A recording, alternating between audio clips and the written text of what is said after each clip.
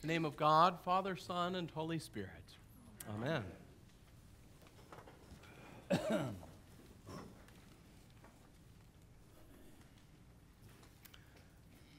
Last week, an air traffic controller received the most unusual of transmissions. Across the radio waves came a voice that says, "I've got a serious situation here. My pilot is incoherent, and I don't know how to fly an airplane." The plane had originated out of the Bahamas. It was a small Cessna plane, just a few passengers.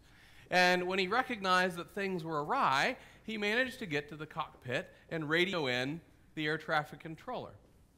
Calm and trained as they are, he first tried to establish where the plane was, and then gave him some basic instructions on how to stabilize the aircraft. The line went silent for what seemed like an eternity, as the panicked passenger tried to do just the two things that he was instructed: finding the controllers, trying to figure out where the orientation of the craft was, and finally, when he came back on, to make matters worse, his voice began to crackle in and out as he was having trouble remaining connected. So before they lost the transmission, this air traffic controller managed to procure the man's cell phone, and then a 20-year veteran picked up the phone from the control center and called the man back. If it weren't in Florida, I might have assumed that was Greg, but it wasn't. So that air traffic controller got on the phone with this man. He was a seasoned veteran not only in his field, but he also happened to be a flight instructor on the side. A flight instructor, as it would happen, for the very type of aircraft the man was in panic aboard. So, staying on the line, he managed to walk this man through landing a plane in mid-flight. To spare you the suspense, the fuzzy photo before you is the end of that conclusion as they finally landed in peaceful pathways on the tarmac. That air traffic controller later would recount to colleagues in the news that it was something out of a movie. In all of his experience, he'd never received such a transmission before. Probably never will, he hopes. But once they landed and the emergency personnel rushed around, they found a peaceful scene. They tended to the pilot, no one was injured, and the man actually managed to land the plane quite gracefully. As I was reflecting on that this week, I thought, in many ways, that's similar to life, is it not? In many ways, we go throughout life, whether we recognize it or not, operating under something or someone. Whether we recognize it or not, something is at the controls. It can be fear. It can be shame. It can be concern. It could be ourselves. It can be any number of things at the controls. And we go through life sometimes thinking that our job, when we come to faith in Christ Jesus, as we're reminded in our baptism today, that really we just need to kind of radio in from time to time and ask for guidance and direction at the forks in the road or at seasons when it's more required. But if we spent any number of minutes even in Scripture and we read the things that Jesus fulfills therein, we recognize that that is not possible. We can't do the very things that Jesus taught and commanded by ignoring and overriding ourselves at the realm or our desires or whatever that is. It actually requires something far greater, something far different, to find the pathways of peace that were promised therein. So this morning, I'd invite you, if you would turn with me to John 14. This theme of pathways of peace is found therein, and there's many lessons, but I'd like to just pull forward 3 for us to reflect on as we think about the ways that we can embrace that more fully. As you open to it and get oriented to it, as you may recall, John 14 really through 17 is Jesus' farewell discourse on the eve before his death and resurrection. So the teachings there are really those that would carry the disciples, unbeknownst to them, both then and now, beyond the immediate circumstances. And so as we pick up in this section, we read these words in verse 21. "Whoever has my commandments and keeps them, he it is who loves me. And whoever loves me will be loved by my Father. And I will love him and manifest myself to him." In those words, are an entire sermon unto itself, as Jesus reminds us that to love him is to obey him. Love is obedience to Jesus. Love is to put ourselves into his hands, trusting that. And that as we obey him, he is made manifest, or he's revealed, or we see Jesus in doing just that. Now, for us, on this side of things, this has a different context. For the disciples, of course, it's baffling. They are seeing Jesus speak these words as he's saying that they will see him. And so it's kind of a, what's going on? It seems a little odd. So Judas, not Iscariot, we're told, then basically says, well, Lord, how are we going to see you, but the world will not? And in many ways, what Jesus does to answer in the immediate is something that leaves us beyond that.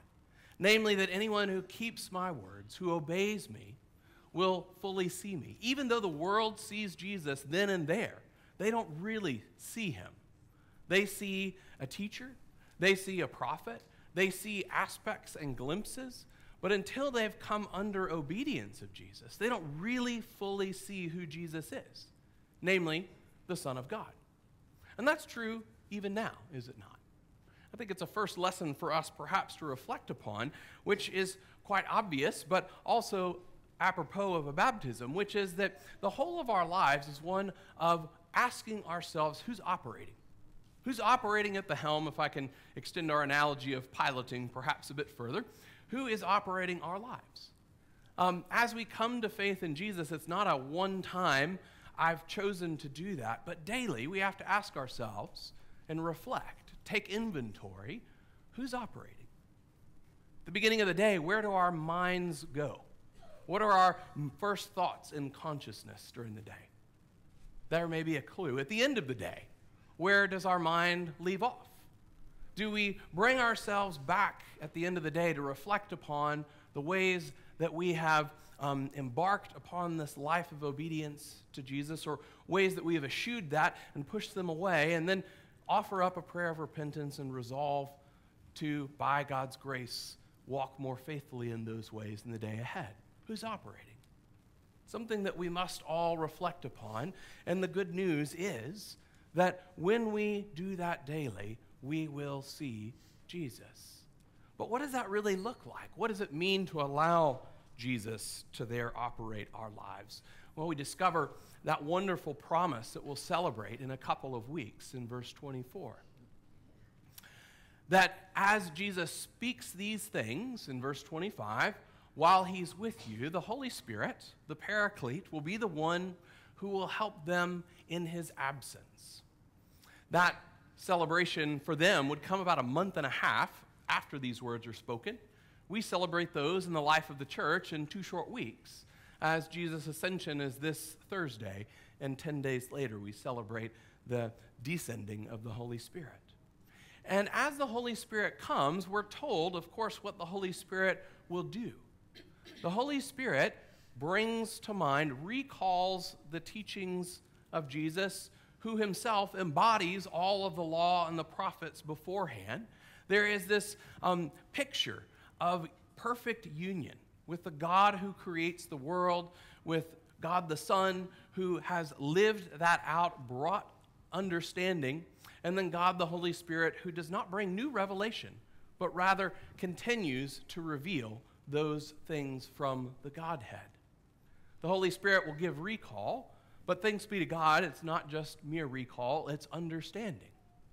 And when we think about that, it makes sense. I mean, the disciples on the other side of Pentecost have that moment, do they not? They look back and all of a sudden the light bulb goes off for them as they think about this moment when Jesus is in the temple overturning tables and these cryptic sayings about the temple being torn down and rebuilt in 3 days and all of this, and they go, oh wow, that was it. That's what he was talking about. It was himself, not the physical temple. Or as they're thinking back on all the events of Holy Week, and they think about the triumphal procession in, and for the first time, these prophecies of Zechariah and the Psalms all just light up as they realize, oh, that's what he meant by his kingdom. There's a fullness of understanding that comes. And so too with us now. In many ways, I think there's another peace that I subject you to in my alliteration, of course, not only in operating, but the Holy Spirit remains to keep us oriented in life. That's how we remain under the authority of God. He keeps us oriented. Now, of course, we see this play out in our own lives. We read Scripture. We have the account of what was recalled. We spend time in it. But as we go throughout life, there are these moments where we must apply it. And it's there that the Holy Spirit works that out for us. No sooner do we understand these wonderful phrases like turning the other cheek and choosing to leave vengeance to God and choosing to forgive, than we have real people and real circumstances that make that ever harder.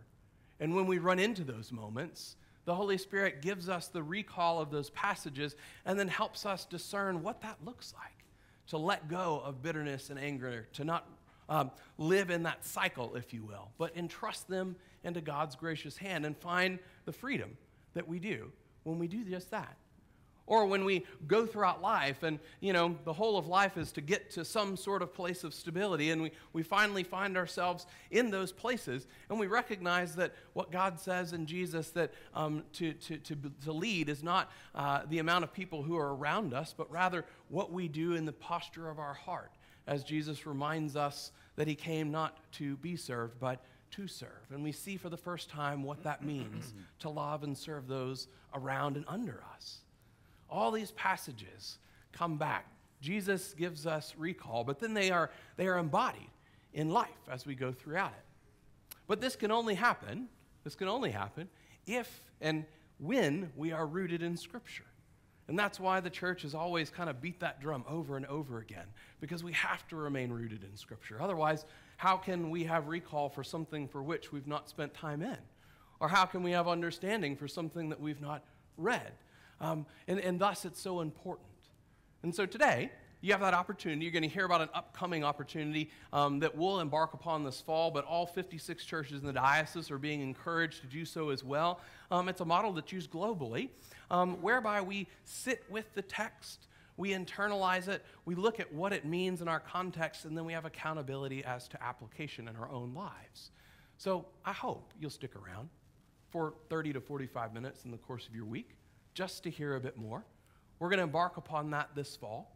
But as you begin to think about these things, I hope you'll make time for that. Because in order to find the peace that's promised at the end of our reading, we have to make the priorities whereby we can discover that. The promise, of course, there in verse 27 and following, right? My peace I leave with you, my peace I give to you, not as the world gives to you do I give.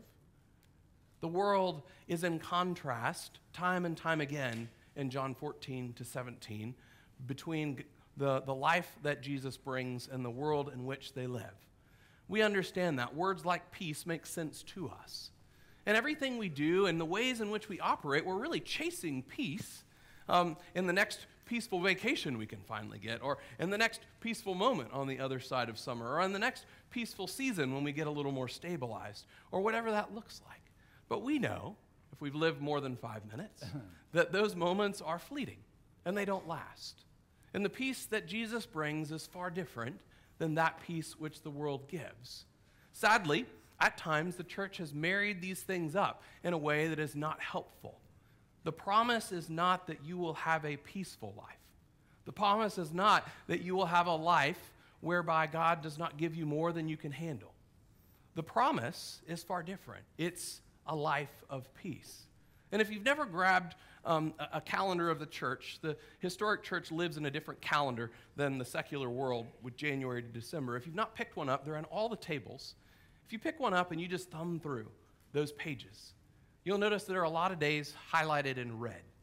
For the church, red means blood. Blood means martyrdom. Blood meant turmoil. And so there are people's names all throughout the church year who did not have peaceful lives, but they had peace because they had the presence of the Prince of Peace, regardless of what happened in life. And even when the world literally tried to beat that out of them, they could not and they would not, because they knew that anything the world could offer would pale in comparison to the presence, the peace they had in the person of Jesus. And so, my friends, that is the promise that we have. That's also the promise that we have to remain open to. And that's the hard part of the journey of life. That we remain not only oriented and recognize these things, but lastly, we remain open to that. Open to what the Holy Spirit will do, open to serve, open to embrace, open to find that peace in the midst of life, come whatever it may. So this morning, as we have a baptism in a moment, we have an opportunity with our lips to confess our faith. I hope, I pray that you will embrace those words with your life, that you will find again the reminders therein, that new life in Christ Jesus comes as we look at who's operating daily, not once and for all, but daily. We make the steps to reorient and bring ourselves under him, remaining connected through the pages of Scripture as those moments of recall and instruction come, and that our hearts remain ever open, no matter how hard or how wonderful or how life may bring. Because we know that as we go through this life, the promise of peace is in the person of peace, the Prince of Peace. And his presence alone is what he can give us, which the world and nothing it has can ever deliver. So this morning I pray that you find peace, pathways of peace, and take those steps whereby you can embrace them. Because as you do so, you discover the joy of the Christian life, one that is not easy, but it is one that is joy-filled. Joy-filled because the person who walks with us is the one who awaits us on the other side of this life.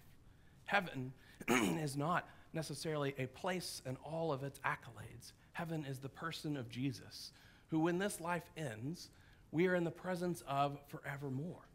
So that in the midst of strife and struggle, we no longer have to be in the midst of it, but rather we're just in his presence forevermore. We get glimpses of that in the here and now. And that's my prayer. It will always be that you will find that, catch those moments of that, and take the steps to embrace that more fully each and every day. In the name of the Father, and of the Son, and of the Holy Spirit. Amen.